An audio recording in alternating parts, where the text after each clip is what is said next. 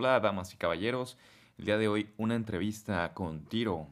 Antonio Escobosa nos comparte cosas culturales de México, un poco sobre Ciudad de México, cine mexicano, música mexicana, cultura mexicana, hasta telenovelas.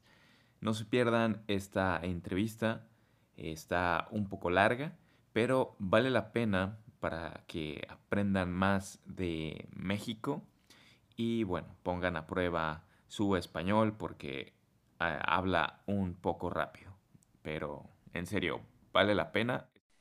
Hey, hola damas y caballeros, sean ustedes bienvenidos a Hablemos Español. El día de hoy tenemos de invitado a Antonio Escobosa, conocido también como Tiro. Y bueno, qué mejor que tú mismo te presentes. Así es, también me dicen hijo de la chingada ahí por mi casa cuando no hago bien las cosas, pero bueno, esa es otra historia. También me llamaban así cuando era joven, pero también esa es otra historia de hace mucho tiempo. Pero muchas gracias por haberme invitado, te agradezco mucho, Armando. Saludos a ti y a toda la gente que nos hace el favor de prestarnos sus oídos, a toda la comunidad hispana que nos está escuchando en este momento. Un hola desde aquí, desde donde se nos encontramos transmitiendo en vivo y en directo allá, a donde no estamos ya tan en vivo y en directo, porque seguramente lo escucharán con algunos días o quién sabe, siglos de diferencia. Excelente. Alias el hijo de la chingada. Era un decir, tampoco es que me llamen así, al menos no ya, al No, menos ya no. no, muy bien. Pues cuéntanos, ¿vives en Ciudad de México?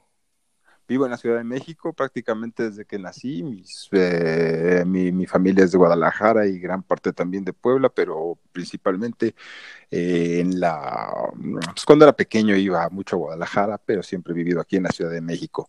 Me tocó el terremoto del 85, me tocó el terremoto del 2017, hace un par de años también, y me tocaron varias otras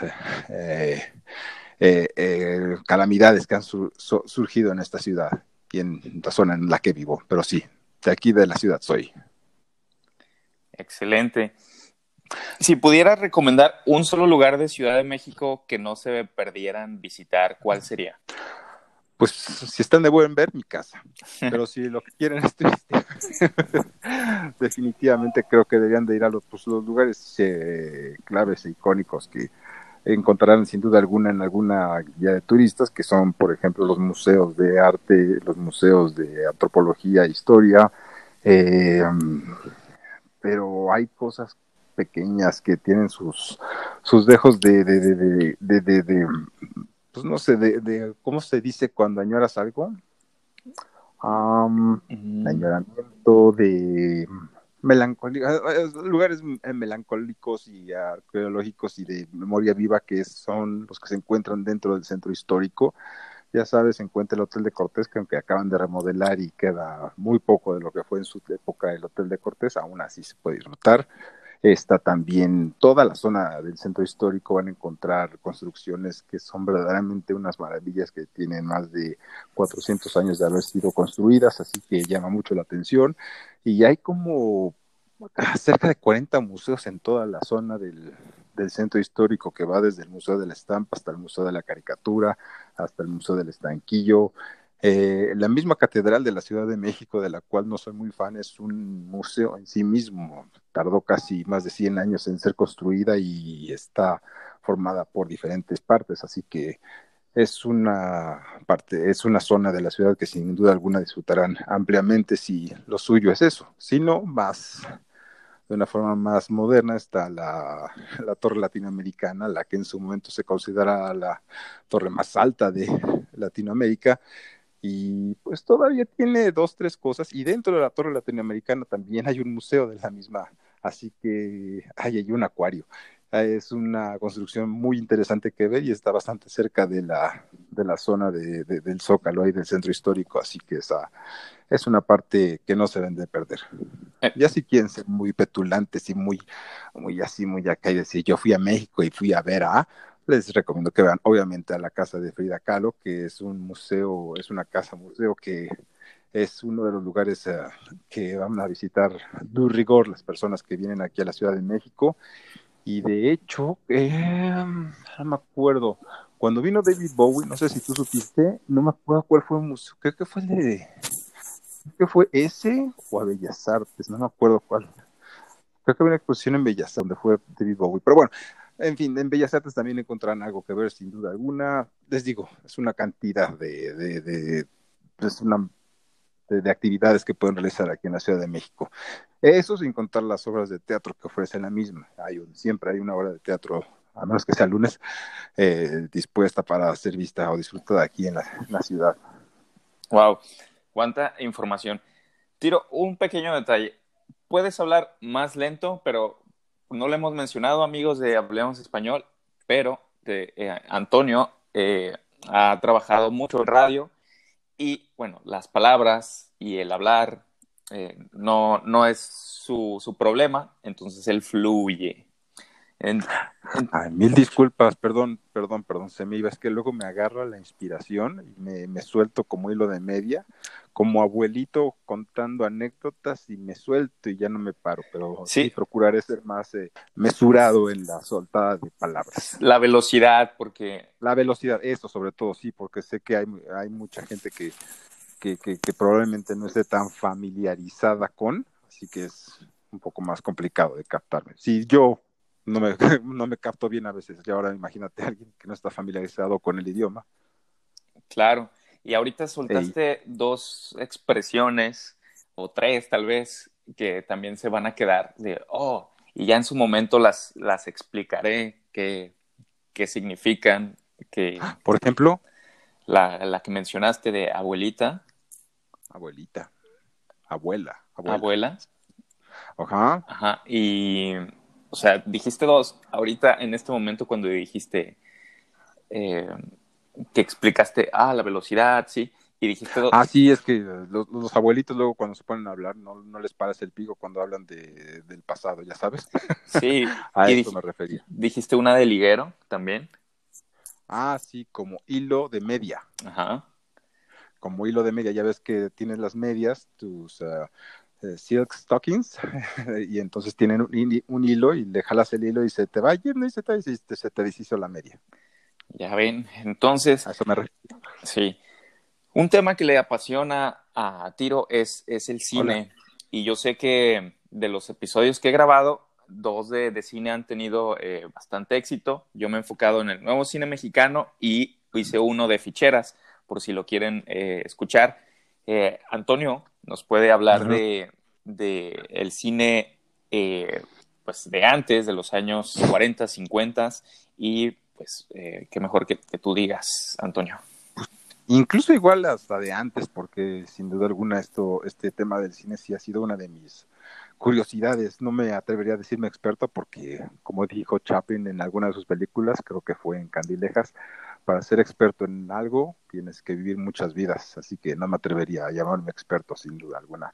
Pero sí me gusta mucho el cine y ahora que mencionas lo del cine de ficheras, se puso muy de moda en la época de López Portillo en la década de los 80, si mal no recuerdo, sí, por ahí por los 80, antes de Luis Echeverría. Pero bueno, yéndonos más atrás, la primera gran estrella del cine mexicano, sin duda, ¿sabes quién fue? Dolores del Río.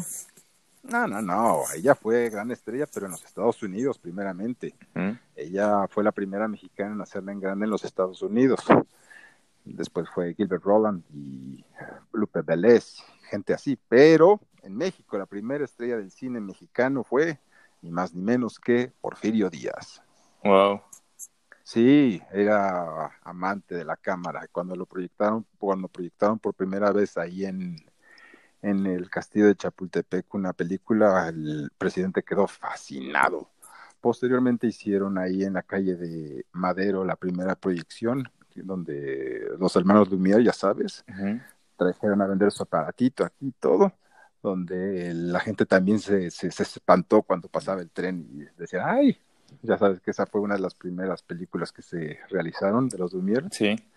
el del tren que se acerca hacia donde está el público y la gente, ¡ay! ¡Ay, manito, nos van a atropellar! ¡Ay, nos van a atropellar! Bueno, algo así. Pero bueno, el punto es que pues soy fan digo, del cine como de los años 30, 40, 50, los albores del cine, cuando comenzaban. La primera película hablada dicen que fue la de Santa. Hay unas fuentes que dicen que fue otra película, pero la de Santa, donde aparece esta mujer, me meto en problemas cada vez que trato de recordar los nombres, pero sale una mujer quien, ahorita ya llamé el nombre, ahorita viene. Ella también hizo la versión mexicana. Bueno, es que esto es un dato extra. Antes en Hollywood se hacían películas, bueno, todavía, pero las películas que se hacían en Hollywood se hacían simultáneamente en México también las mismas, bueno, para un público latino. O sea, ejemplo, Drácula. Ujú. Espérame. Entonces, la primera película mexicana hablada supuestamente fue Santa, con esta Lupita Tovar.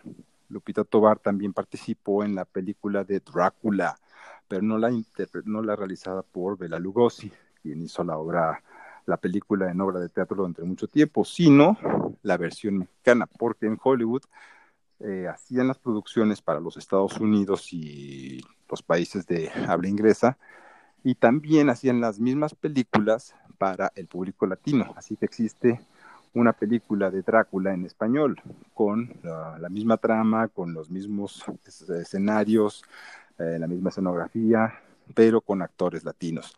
Y fue algo que les resultó durante algún tiempo hasta que se percataron de que era más sencillo recurrir al doblaje que recurrir a la regrabación de una película, obviamente. Pero bueno, Wow, ¿cómo no lo vieron antes? pues sí, ¡ay! ¿Cuántos nos habríamos ahorrado? ¡Ay! En lugar de estar haciendo dos versiones, y luego qué, vamos a hacer una en polaca, luego otra en ruso, luego otra en chino, pues no, con el doblaje ya a volar con todo. Tan fácil que antes, porque antes con el cine mudo, pues nada más cambiabas las tarjetitas, ¿no? Ujú. Las partes de lectura, pero cuando llegó el cine sonoro fue una revolución. Por cierto, es una leyenda urbana eso de que muchas estrellas del cine se quedaron sin trabajo por cuestiones De voz. de voz. Exacto, es pura leyenda, porque para ser actor de cine, aunque fuera de cine mudo, primeramente los actores se habían creado una fama en el teatro, y tú sabes que para trabajar en teatro necesitas un timbre de voz y una modulación que pues Agradable.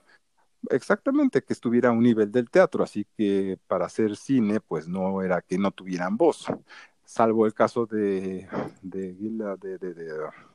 un actor quien ganó la enemistad de un importante empresario de cine, así que él se encargó de boicotear su carrera. Así que cuando él empezó a hablar, pues no se oía bien. Pero bueno, esa es otra historia. El punto es que en México la primera película fue Santa, y de ahí para el Real comenzaron a hacer adaptaciones para que los cines en México pudieran tener sonido, y comenzaron a realizarse películas que como te digo, tuvieran sonido. Ah, ¿sabes cuál fue la primera directora de cine mexicano? No.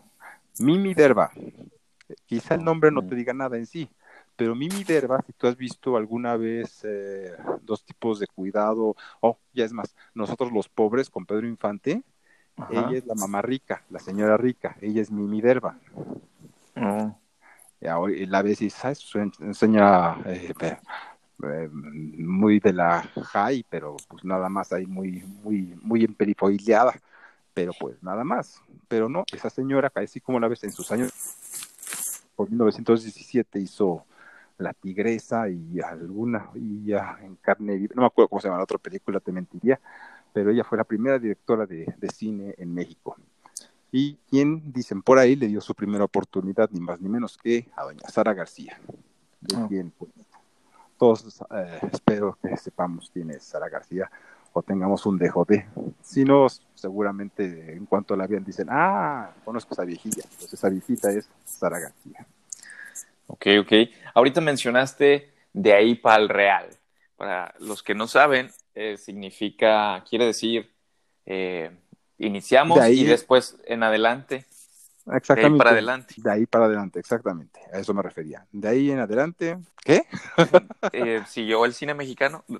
Ah, sí, bueno, sí fue el cine mexicano y entonces comenzaron a surgir las primeras estrellas del cine mexicano, como te digo, está Lupita Tovar, estaba ay, ay.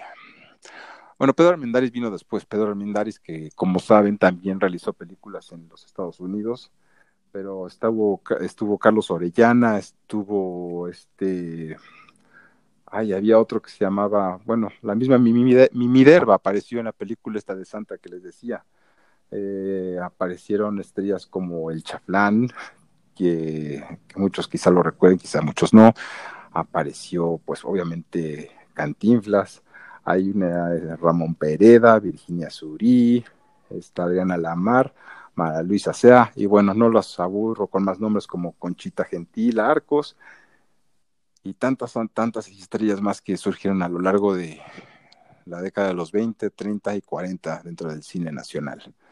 Pero sin duda alguna la más destacada, yo creo que podríamos hablar de un Pedro Infante, de una Sara García, de un Jorge Negrete incluso, y por supuesto, de una María Félix, y una vez que la bateó Orson Welles, que la mandó a volar, que le cortó relaciones con ella, Orson Welles, Dolores del Río, que ya mencionabas, quien llegó a México ahí por el 1943-44, después del estreno del Ciudadano Kane, Orson Welles dijo, ¿qué hago con esta mujer? Y la mandó de regreso a México, o más bien ella decidió regresar a México, donde pues su carrera tuvo que empezarla prácticamente desde cero, haciendo películas con el Indio Fernández, extraordinarias películas con Emilio el Indio Fernández, quien comenzó como bailarín en los Estados Unidos y aquí en México ya la hizo en grande como director y medianamente como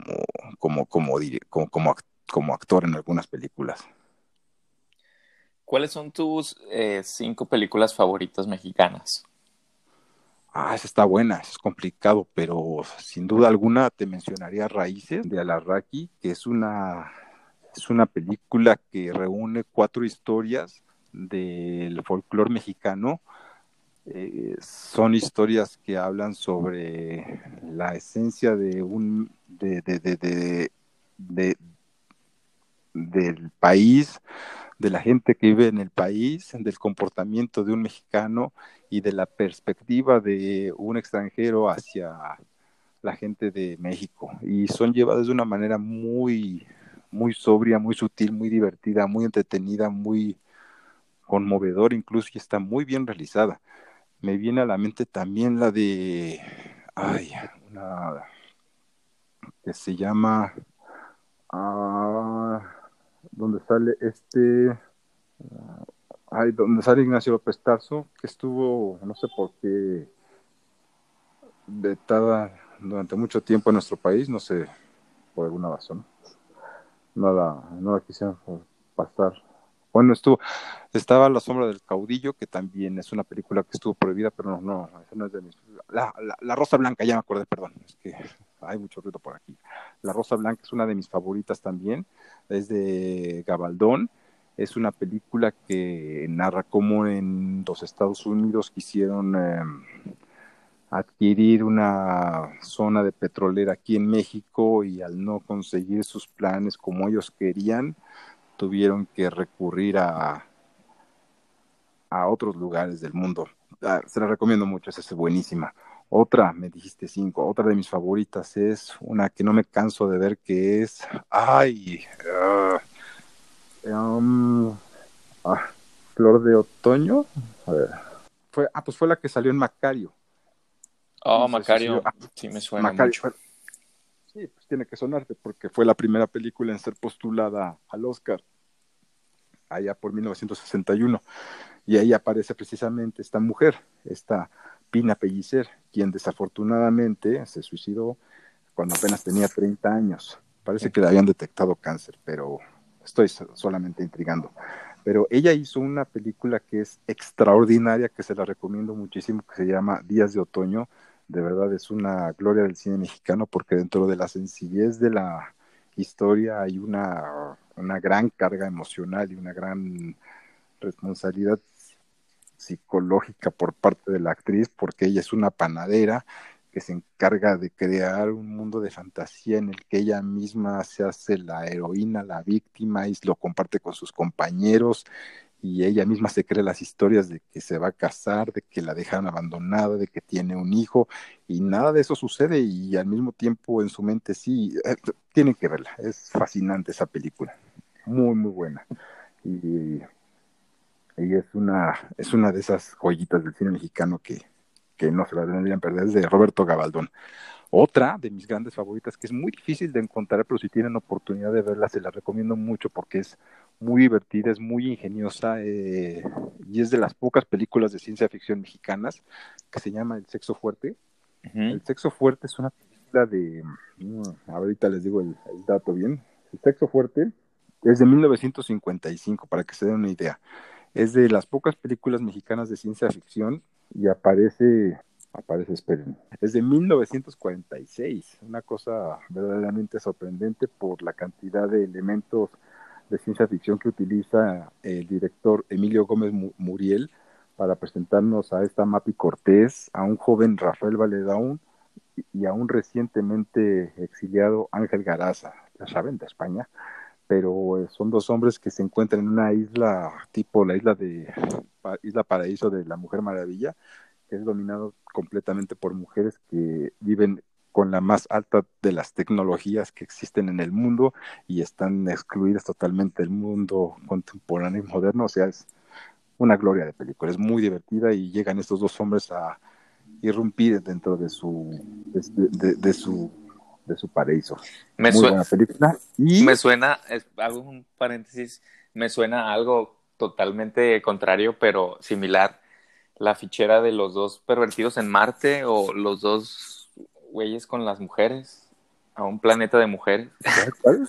Hay una fichera con Ajá. César Bono que llega con otro actor a un planeta dominado por mujeres y entonces los atrapan y o sea, creen que van a tener así como mucho sexo, pero en realidad así los atrapan y los ordeñan. literalmente Bueno, aquí no. literalmente los hacen prisioneros para sacarles la semilla. Pero bueno, es un cine de Oh. ficheras, tal cual, totalmente contrario a lo que Antonio ahorita está describiendo, un cine mexicano artístico, bonito, con historias, con detalles. Y Bueno, la película también, no te creas, tiene muy buenas intenciones, tiene muy buenos efectos, tiene muy buenas actuaciones, pero también tiene errores muy divertidos y muy inocentes para la época. Es como una película de Ed Wood y es un verdadero caramelo ver la película, porque con eso que me mencionas, no tiene ni un dejo de malicia, ni un dejo de dominación sexosa en ese sentido, pero es muy bonita película, muy entretenida, muy divertida, aunque no me sorprendería que posteriormente se hayan inspirado de esta para hacer la obra que tú me mencionas. y bueno, Y otra de mis te falta favoritas, una. Ajá. La nave de los monstruos, sin duda alguna. La nave de los monstruos es una película extraordinaria que la pueden revisar en YouTube. Se las recomiendo de verdad. La nave de los monstruos con Piporro, con Ana Berta Lepe, con Lorena Velázquez y con Consuelito Frank, no tienen idea. Piporro en su mejor momento se avienta, ya saben quién es Piporro, que es el bracero del año, él hizo El Rey del Tomate, hizo grandes producciones mexicanas, creo que es uno de mis actores favoritos del cine mexicano, el gran Piporro, pero en La nave de los monstruos de verdad hace una obra extraordinaria cuando le toca echarse un soliloquio, un monólogo antes de que un par de invasoras lleguen al planeta Tierra. Él se avienta una improvisada ahí frente a los extras y al director que cuando vieron el resultado final dijeron, no, pues que se quede, y se queda y van a ver, es muy bueno el Piporro. El punto es que dos mujeres llegan a la Tierra con una nave llena así es, de monstruos, para explorarla y ver qué es la gente que vive ahí, qué son los habitantes, cómo es la existencia en este planeta tan misterioso. Y bueno, las cosas se caen cuando Pipor menciona el amor y una de ellas le pregunta, ¿qué es el amor? Y bueno, ahí empieza una cosa que se convierte en una verdadera delicia. Y los monstruos que aparecen, en verdad, te van a enamorar de ellos. Busquen la nave de los monstruos en Google, en Yahoo, y les aseguro que no se van a arrepentir de haberlo hecho. Los monstruos merecen eh, mucha más mención de la que obtuvieron finalmente. Pero bueno, me recuerda mucho a La momia azteca y el robot humano, que también fue una de las películas de serie B del cine mexicano, pero bueno, esa será otra historia. Esas son las 5 que me vienen a la mente. Sé que hay más y sé que después de que termine de hablar contigo voy a decir, ay, hubiera dicho esta, Seguramente. pero bueno, ni Em, modo.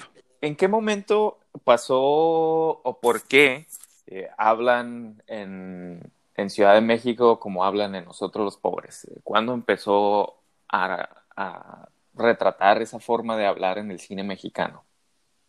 No tengo idea, fíjate, pero yo sospecho que tuvo que ver las zonas populares de aquí de la ciudad tenían una especie de cantaleta muy peculiar, ya sabes, ¿no? Ujú. Uy, uy, uy, pues así como que cantadito, y pues como que se creó el estereotipo de que todos en la Ciudad de México pues han de hablar así, ¿no?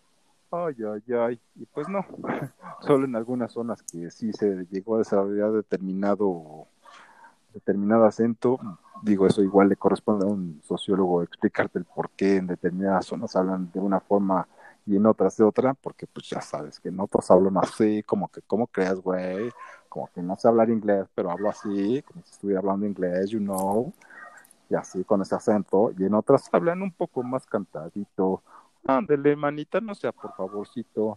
Y pues muchos de esos acentos se popularizaron gracias a películas de Luis Buñuel como En Los Olvidados o en esta de, de, de las que aparece Pedro Infante de Nosotros los Pobres, Ustedes los Ricos y Pepe el Toro, donde utilizan particularmente ese acento cantadito, Ujú. como me decía mi tía. ¿Por qué hablas como los de La Bondojo? La Bondojo es una colonia de aquí de la ciudad. La Bondojo, y pues así hablan por allá. Órale, ¿por qué te metes conmigo si yo no te estoy haciendo nada? ¿Ya saben? Así. Así es, entonces esas películas populares realmente pues, llegaron a más personas que otras y pues se tiene gran creencia de que, o se tenía que todos en Ciudad de México, en la capital, en la capirucha, hablaban así. Exactamente. Es como. Sí, sí, sí, así suele pasar. Es como cuando ves una película en los Estados Unidos y crees que no, pues todos son ricos y todo, lo único que les importa es encontrar el amor verdadero y ya, es el único problema que tienen en Estados Unidos.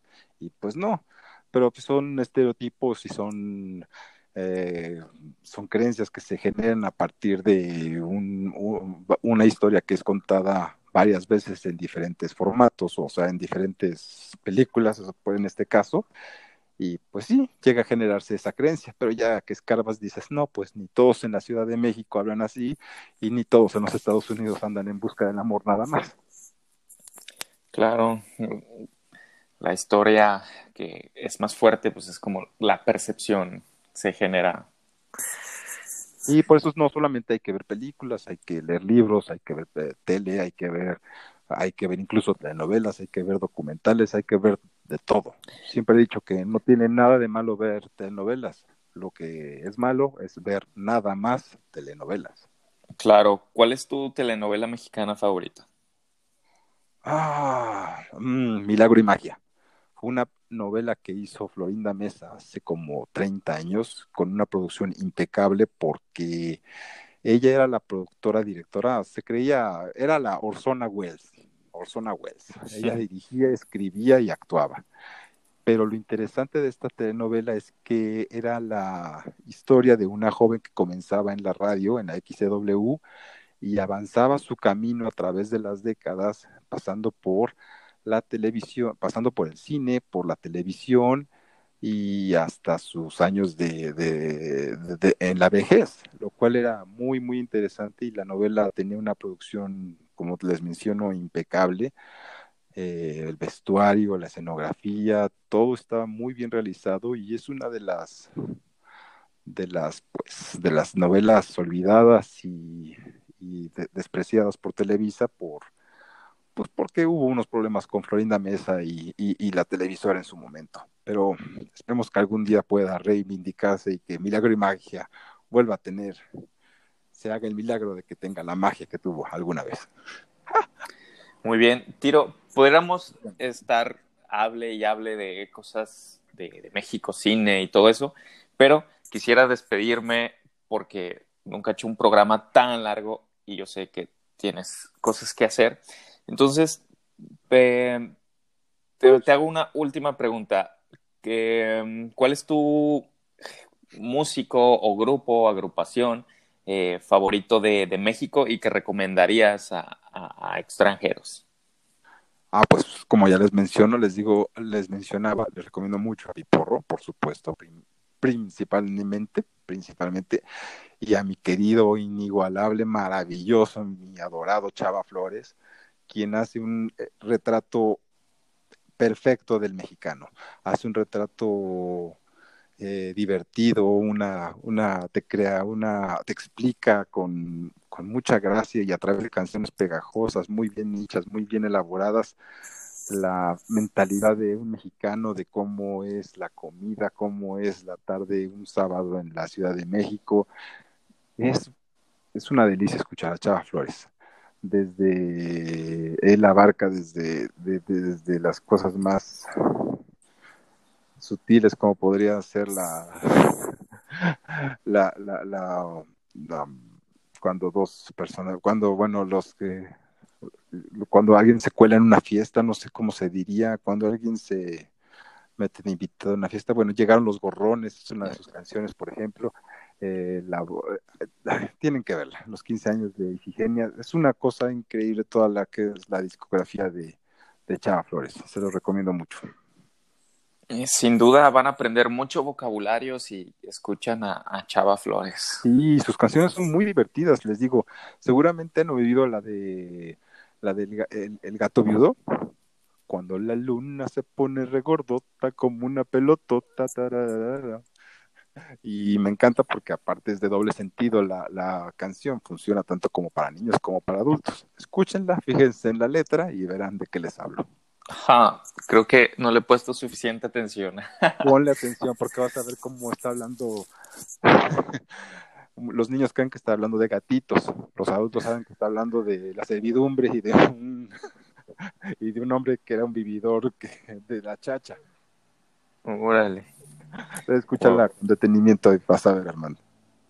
Pues, amigos, ahí tienen suficientes recomendaciones como para un maratón de cine y para que Y aprendan de bastantes música. cosas de música y pues aprendan más del español mexicano que está en el cine, está en la música y está en obras literarias. ¿Puedes recomendar una obra literaria mexicana? Sí, nunca está de más la vida en las montañas, me gusta mucho esa, pero una de mis favoritas es la que posteriormente llevaron al cine, que se llama, la del caudillo, ¿cómo se llama? El último caudillo, esa también me gustó mucho. Hay una mexicana, el medio pelo me divierte mucho, pero creo que esa es obra de teatro. Bueno, déjame revisar y si repetimos, te llevo más recargado, porque ustedes no lo saben, pero me agarró así desprevenido Armando, así, no sabía yo ni de qué íbamos a hablar exactamente, así que no estaba preparado, así que imagínense si hubiera estado preparado. ¡Uy! No, hombre, 2 horas sin que me deje hablar. No, espero no haber sonado muy petulante, no era mi intención, nada más. Es que me dan cuerda y me suelto, pero No, pues. y me suelto, una expresión que creo que Y me dejo este, ir, me dan cuerda y me dejo ir, y no me paran, eso me refiero. No, pues muy bien, Tiro, muy agradecido por que estés aquí. Y pues nada, nos toca despedir. Si alguien quiere mandarte un gracias o algo, ¿cómo lo pueden hacer? Sería muy bonito que me siguieran a través de Twitter. Twitter es Tirodopoulos. En el buscador escriben Tiro y aparece ya Tirodopoulos, pero sí, así como se suena, Tirodopoulos. Así, Así Tirodopoulos. es con I, no es con Y o Y, porque si no sería Tyro. Ajá, es Tirodopoulos. R-O-T-O-P-O-L-U-S. It's Tiro Wirati, no Tiro Wira. Sí, exactamente, Tirodopoulos, @Tirodopoulos. Además, estoy seguro que en tu página probablemente lo pongas, si me haces el favor. Así En es. la descripción de aquí, del No, podcast.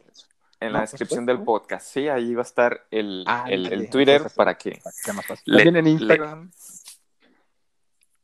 ok, en el Instagram. Instagram es el mismo, o también pueden seguirme en tiroalcorazon.com, donde subo notas regularmente, o también pueden suscribirse a mi podcast, que es Tiro al Corazón, en Spotify. Excelente, ahí pongo todos los links en la descripción y Hombre, pues, qué si lindo. quieren seguirlo, ahí va a tener. Pues muchas gracias, ha sido un placer y hasta la próxima. Hasta la próxima, te agradezco mucho a ti y a todos los que se tomaron la molestia de escucharnos. Muchas gracias. Y pues ya saben, aquí andamos. Cualquier cosa que necesiten, para eso estamos. Gracias, viejo. Que tengas excelente día. Excelente, hasta luego, Chao, chao. bye bye.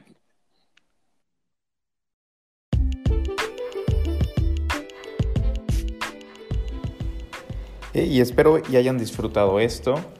Es un placer haber compartido esta entrevista. Y si les ha gustado, déjenme 5 estrellas en iTunes o escríbanme a Español Podcast, es el Instagram. Hablemos Español Podcast es la página de Facebook. Estoy a sus órdenes. Y si les ha gustado aún más, si quieres que saque más episodios, puedes ayudarme en Patreon, Armando Negrete. Ahí es como pueden invitarme un café o una cerveza. Hasta la próxima.